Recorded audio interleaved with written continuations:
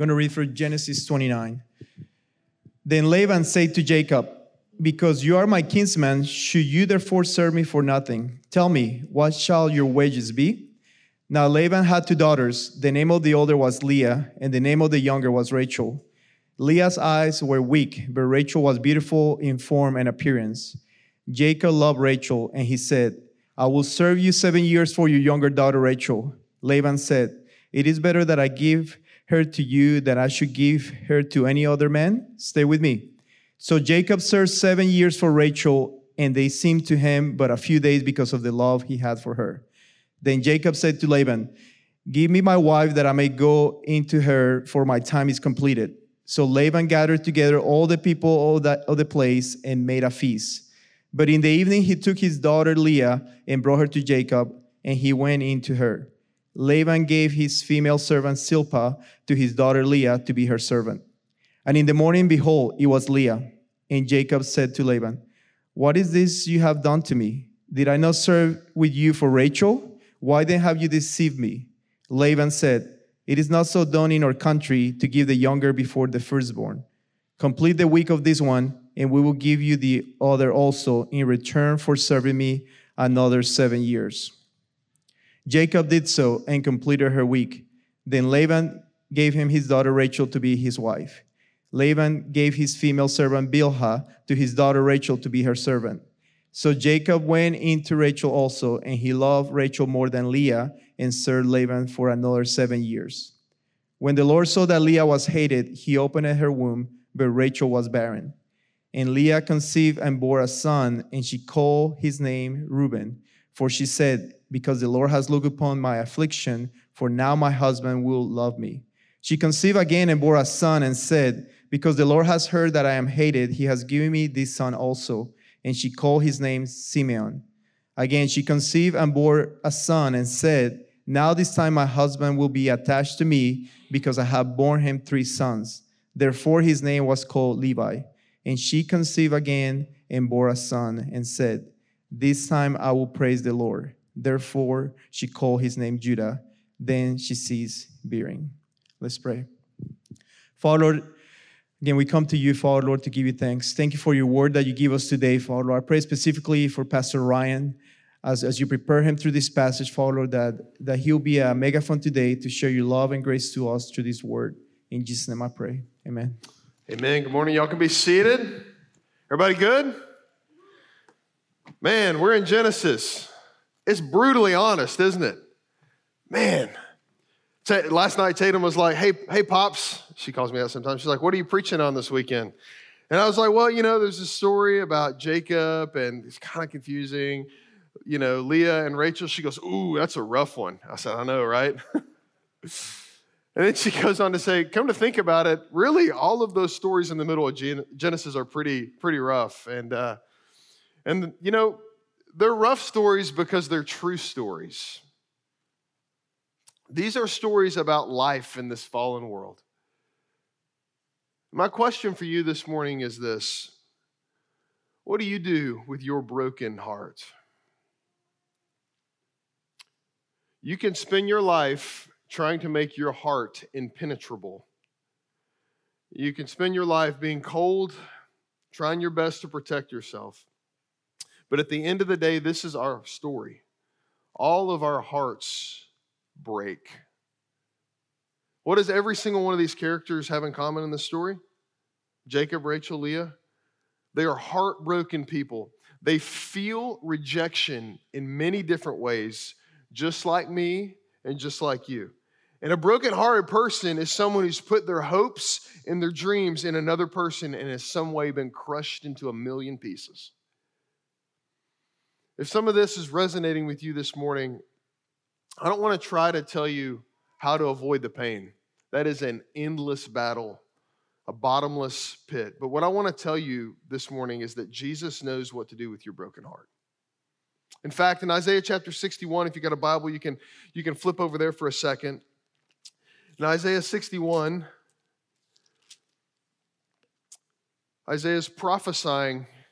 He's been spoken to by the Lord about this preacher that will come. Israel's in a really dark place at this time, and He tells what this preacher will come and do.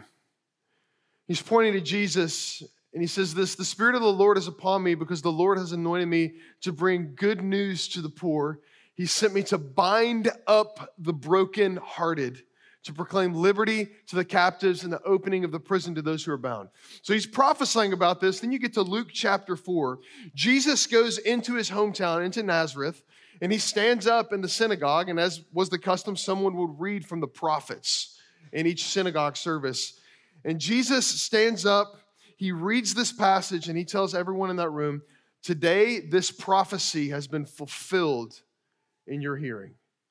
What Jesus came to tell all those people that watched Jesus grow up in that synagogue was that he is the one that's going to bind the broken hearts. Not that he is the one that's going to help us avoid the broken hearts, but he's going to bind it up.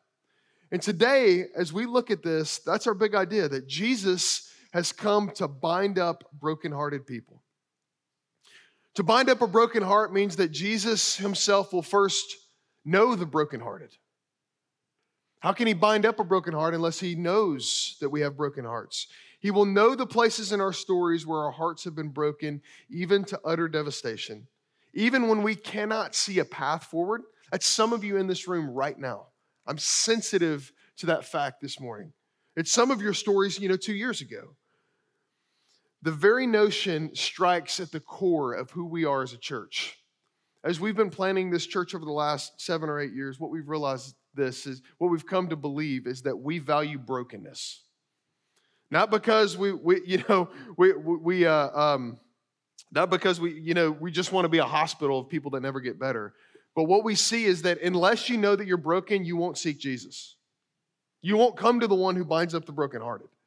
And so because of that, we value brokenness. We value vulnerability. Well, our first value is that we are humbled by grace and depending on the Spirit. Unless God brings you low, you will not be bound up in his love. That's the reality of what it's like to live by God's grace in this fallen world. We are broken-hearted people being put back together by Jesus. That's the journey we're on. And so how this relates to this story today is that there's a bunch of broken-hearted people in the story. And a bunch of sin comes from their broken-hearted pursuits. And so here's kind of the pathway that this scripture takes us that I'll just share with you as an outline, is that our passage takes us into the core of the human heart through first the search for acceptance. That's the first thing we see, is that there is a hunt for acceptance. We see it in Jacob's life, we see it in Leah's life, we see it in Rachel's life, we see it in our own lives. If you've loved anything, you know that there's a hunt for it, there's a search for it. Secondly, it's typically followed by the devastation that comes with being rejected. There is a pit that you hit. And then thirdly, we see that there's an opportunity for transformation when we see that Jesus has been rejected for our acceptance. That's what we see. That's where we're going this morning. So let's dig into Genesis 29, 15. We're going to look at 15 through 21. Here's the first point. Every human heart is searching for love that leads to acceptance. So 2 generations, let's just kind of recap here. 2 generations before this encounter with Jacob and Leah and Rachel and Uncle Laban, God came to Abraham and he essentially called him out of the darkness and sin that he was living in the land of Ur. And he essentially invited him to see the mess of the world and then gave him a promise. I'm going to do something about this, and I'm going to use you and I'm going to use your family, Abraham. I see the brokenness and I'm going to do something about it. Now, so what this meant was that there would be a promised one that would come and bind the brokenhearted, right? So what that would mean for Abraham is there would be the line of his family would mean that eventually someone would come from his family who would endure the pain of sin and bring about the promised redemption of God's people. And so that meant that at least one child, one descendant would carry the promise on down through the world. And none of them looked the part, but one of them's gonna carry the promise. So they all have these massive character flaws that we've seen. So first it was Isaac, Abraham's son, that they waited forever for. And then Isaac, when he gets older, gets married. And he and Rebekah have 2 twin boys. Their names are Jacob and Esau. We've been studying their lives in the past weeks. And there was this promise that, this oracle rather, that Rebekah received when she was pregnant, that the older would serve the younger. And the problem is that Isaac really favored, so many character names here. Isaac really favored his boy Esau, right? Rebekah really favored Jacob, right? And so Isaac could not stand the fact that Jacob was going to be the one that the promise was going to go down through. And because of this, because he did not like what God had to say about this, he destroyed every relationship in his family because of his sin. It kept him from really loving his wife. It kept him from really loving Jacob or even Esau the way that a father should, because he was too busy manipulating and thwarting the plan or trying to. Rebekah kept her heart from her husband. Esau grew up privileged and proud, and Jacob, and here's the key, grew up with this massive hole in his identity. The fact that his father didn't love him and rejected him. So there's always a story, right? Because what do hurt people do? They hurt people, don't they? Broken people break people. They break relationships. They blow stuff up. And the thing is that they don't stop hurting people until they realize first that they themselves are hurting. That's what's true of your story too, whether you know it or not. If you don't see yourself as someone who has a broken heart, is hurting, there is shrapnel flying from your life right now. Jacob doesn't see this in our story. He doesn't see this massive wound that he has in his identity. And so Jacob, what's he do? Well, he deceives his brother and his father, and he steals the blessing that Isaac intended for Esau, but it was really going to come to Jacob anyway, and it wrecked everything. In Jacob's pain of rejection, he hurt the two men closest to him. He lost all of his inheritance that he made the whole plan for, and every relationship that mattered to him. And so, as we said last week, he's on the run. And apparently Isaac and Rebekah scheme up a plan of one last-ditch effort to kind of send Jacob away as a charity case back to Ur, where maybe Uncle Laban will care for him. And so he gets back to there in the first 14 verses of 29. We're not going to look too in depth at those, but basically what happens is that he gets there. He gets to this well. He meets these shepherds there. They realize that, hey, this guy knows something about farming, about shepherding. And he ends up seeing Rachel there, and he's just stunned by her, right? And I think he's thinking, maybe my life could be put back together if I could just have her. He does realize that it's his Uncle Laban's daughter. And we're told that she has this beautiful appearance, and Rachel is becoming everything to Jacob because he's got this hole that he's just trying to fill, right? This hole that isn't filled by God, isn't filled by his father, his mother, his brother, anybody else. He's just trying to stuff relationships into that hole. And so Jacob meets Laban, and he ends up staying there for a month, is what verse 14 tells us. And I think Laban realizes that Jacob is a phenomenal shepherd over this time. And so what he asked him is like, hey, verse 15, Laban asked Jacob, because you are my kinsman, should you serve me for nothing? Tell me what your wages should be. In other words, dude, you're going to make me a lot of money because you're doing things with these sheep that I haven't been able to do my whole life. What are your wages? What would it cost me to have you as a part of the team here? And here's this love-struck man. And I think you know how it is. I think parents always know, right? When their kids are kind of going down that, they're just blinded, right? They're disillusioned with the relationship. I think Laban completely sees it right here. He sees exactly what's going on. This man has this gaping hole in his heart, and Laban uses it as an opportunity to benefit from his broken heart right here. Verse 16 says this, now Laban had two daughters. The name of the older was Leah. The name of the younger was Rachel. Leah's eyes were weak, but Rachel was beautiful in form and appearance. Jacob loved Rachel. He didn't know her, but he knew he loved her, right? And he said, I'll serve you 7 years for your younger daughter, Rachel. Right off the bat, he's like, I'll give you 7 years. Now, here's the crazy thing about this. Jacob responds to Laban's questions with one answer, Rachel. That's what I want. That's what will fill me. That's what will give me hope. That's what will give me life. That will make everything in my life better. It's all physical. It's all surface level. And Leah's also mentioned here. Leah doesn't look like Rachel is what the scriptures tell us. Commentators aren't real sure what weak eyes mean. It could mean that she had a physical impairment. It could mean that she had eyes that were crossed. It could mean any of those types of things. But there was something about her appearance that was not like Rachel's. And everybody noticed it, apparently. So Jacob served 7 years for Rachel, and they seemed to him but a few days because of the love he had for her, this infatuation that he has with her. I'm not saying it's wrong to be infatuated with your future wife, but it's a pretty shallow infatuation, right? It reminds us of probably most relationships in the world, right? Then Jacob said to Laban, hey, time's up. Give me my wife. It's time to consummate this thing, right? I've been waiting 7 years for this night. This tells us about Jacob's heart right here, doesn't it? How in the world would you talk to your uncle like this, right? Just get down to business. Give me your daughter. Time to get down to business. You ain't got to talk to your uncle like that if you're in your right mind. This statement is so disrespectful and blunt. His love is physical, and it seems like that's the extent of it for him. It shows us his heart. It shows us what he thinks marriage is all about. Maybe he'll finally be fulfilled with this beautiful wife that's been given to him, that he's worked for. Because here's the deal. Jacob didn't have his father's love. He didn't have his mother's love. Didn't have his brother's love. And it doesn't seem like he had God's love yet. So what's he trying to do? He's trying to find love and find acceptance. That craving, insatiable center of his life. He's looking for anything to satisfy it. And this search for acceptance is like this, guys. When you are empty, you will sacrifice almost anything for it.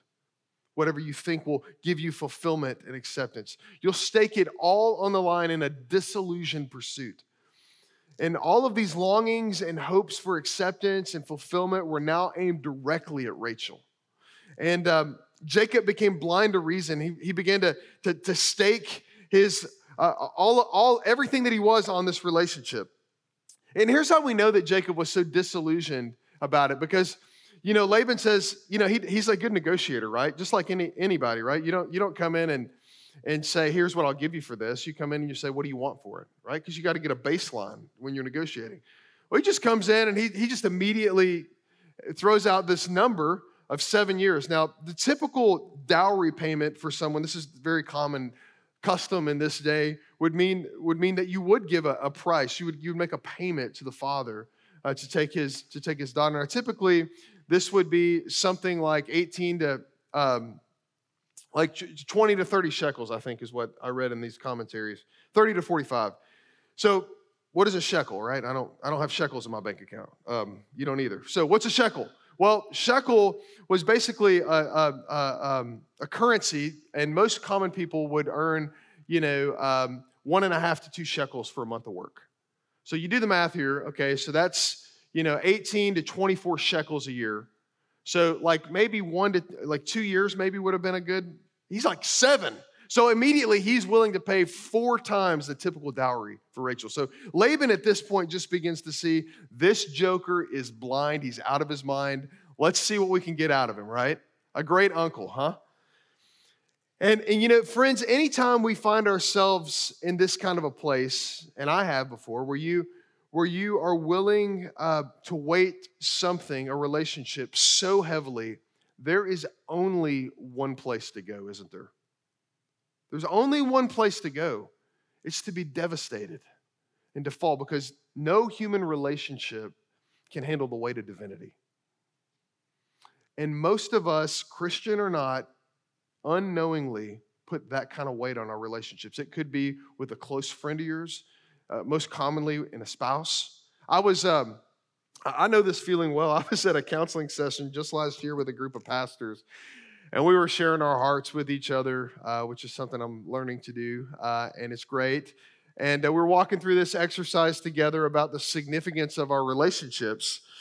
And this counselor had us each do this kind of different exercise. And I remember I was sitting around this table, and he asked me to seat the people that were like most significant in my life around the table and what they meant to me. And he did this weird thing where he had me talk to him and stuff. It worked, okay, but it was weird. And And I got to, it occurred to me through this that, Megan was kind of seated at the other end of the table in my mind at this. And it occurred to me through this process that I had inadvertently made an idol out of my marriage. And it probably has something to do with my own story and marriage and my family. And it occurred to me that really the rise and fall of my emotional health and the rise and fall of just my joy and happiness was really correlated to that perceived health of my marriage, that everything would just rise and fall on that. And Megan, may or may not have been aware of that over the years. And I got to this place where I said to Jack, I said, I have to have the best marriage imaginable to make my life work the way that I think that it should. And what that meant as he was, talking with me is that Megan had to be everything in our family. And we got to this point where, I'm starting to tear up. Jack's he's really messing me up here. He gets down and he kind of leans down to me and he says, how in the world can she possibly carry all that weight that you're putting on her? And I just broke. He said, you're asking her to redeem you, to deliver you, and to save you. How can she possibly do that? You see, because there's this background track kind of playing in my mind that unless everything is always going as well as it possibly can, then the same things that I've experienced in my family are going to happen to me.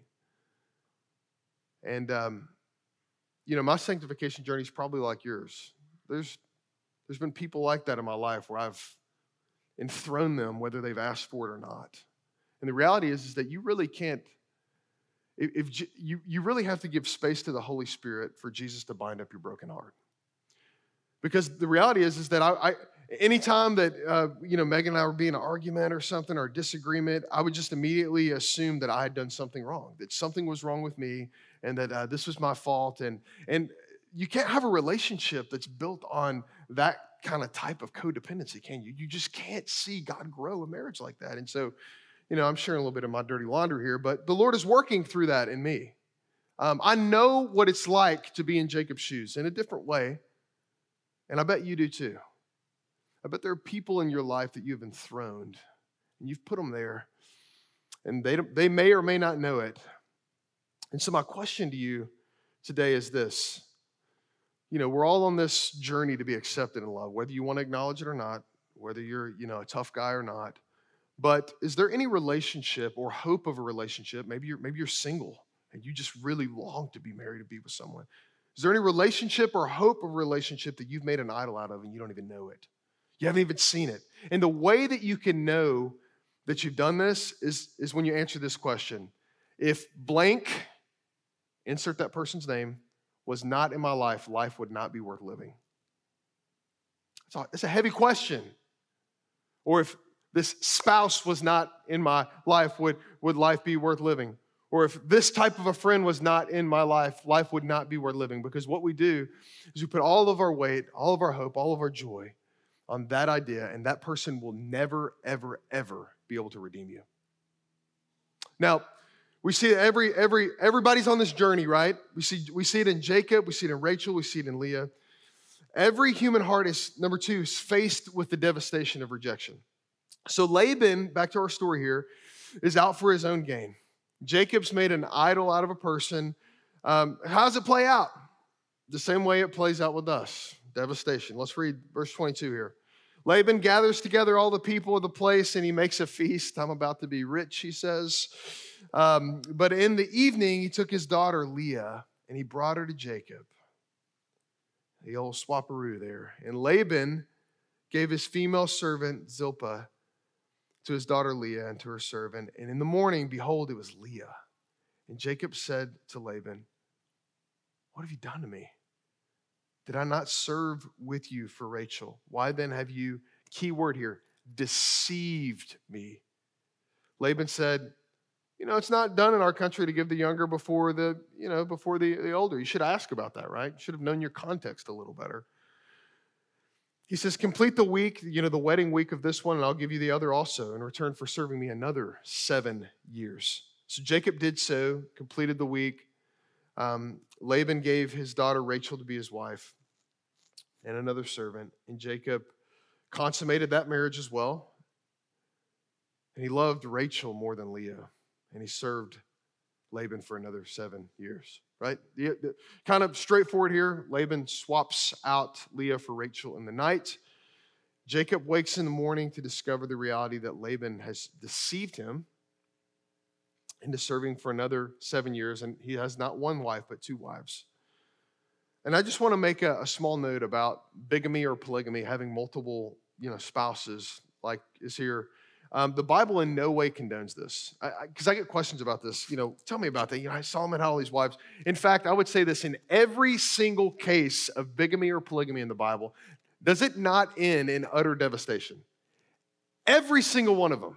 So you can say, well, the Bible doesn't really say. Yes, it does. And all of them end in devastation. And so that's what we see happen here. So Jacob asked Laban a question, and I think the light bulbs are clicking in Jacob's mind and his heart and in his soul as he's asking Laban this question. Because he says this word, he says, why have you done what? Deceived me. This is the same word that is used in Genesis 27 to talk about what Jacob did to his father. Why have you deceived me? So when Jacob had deceived his father and destroyed his family because of his own rejection, it appeared that Jacob is thinking about what he did to his father in this moment. It's the same word that's used here. He has reaped what he's sown. But now we have Leah. My heart just breaks for Leah in this story. Does yours? You have this oldest daughter. And the note that the Bible tells us about Leah is that she was particularly unattractive compared to her sister. And she had to live all of her life in the face of this type of a rejection. Just think about how awful that is, right? Leah is a woman who her father clearly doesn't want. Some of us in this room feel that way this morning. I mean, how awful of a man do you have to be to do this to your daughter? I mean, what he's thinking about is himself. He's thinking, how can I unload her? Here's a great way for me to finally be an empty nester and get her out of the house because no one's going to marry her. To think that way about another image bearer of God that is your child.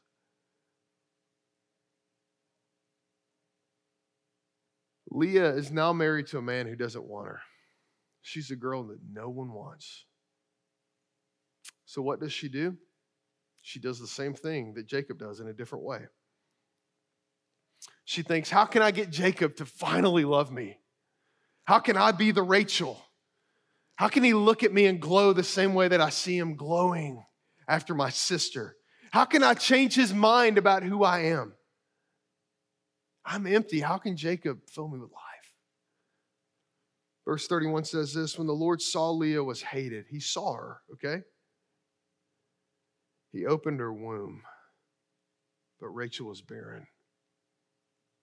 And Leah conceived. And I want you to listen to the journey that Leah is on as she's having these children, facing the rejection of her husband every single day, and what God is doing in the midst of it. Leah conceived and bore a son. Remember, Rachel couldn't have children. Leah bears a son, and she called his name Reuben, which means to see.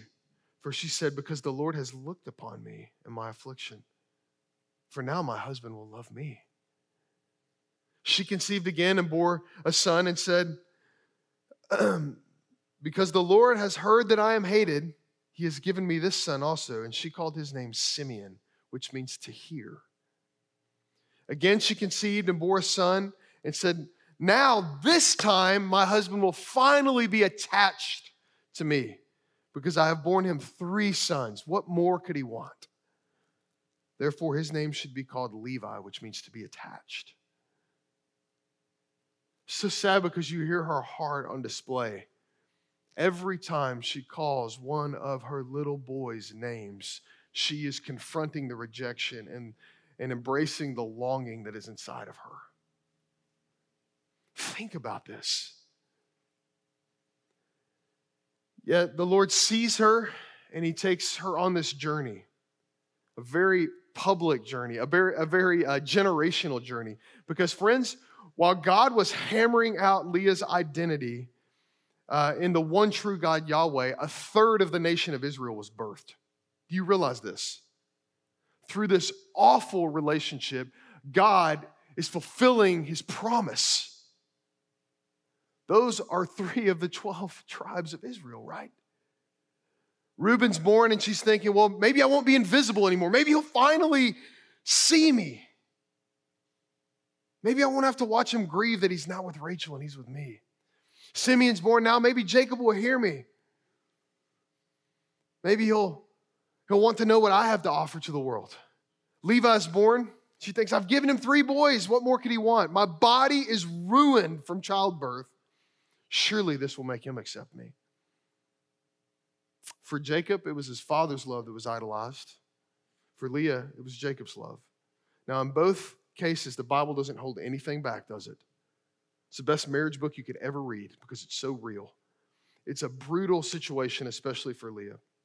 And I don't want to minimize that because you will miss the depth of the redemption that God is fulfilling in this. But let's just talk about expectations for just a second here. Isn't this how it always happens? We place all of our expectations on this person, on this relationship, on this idea. You know, it could be a spouse or a new spouse for some of us. It could be a friend or a new friend. It could be a job or a new job. Name whatever it is. Name whatever your Rachel is, the thing that you think that will finally fulfill your life. But when you wake up in the morning, church, it's always Leah, isn't it? It always is. God is too kind to let you find redemption and hope and joy in anything other than him. And so he destroys us when we do that. The fall is long, the pit is deep, because no human relationship can ever bear the weight of divinity.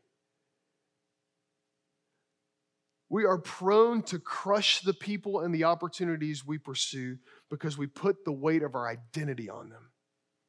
They were never, ever, ever meant to hold them. And in doing that, we don't actually get to enjoy friendship, fellowship, marriage the way that God designed it because we're searching for something that only God can give us out of those relationships.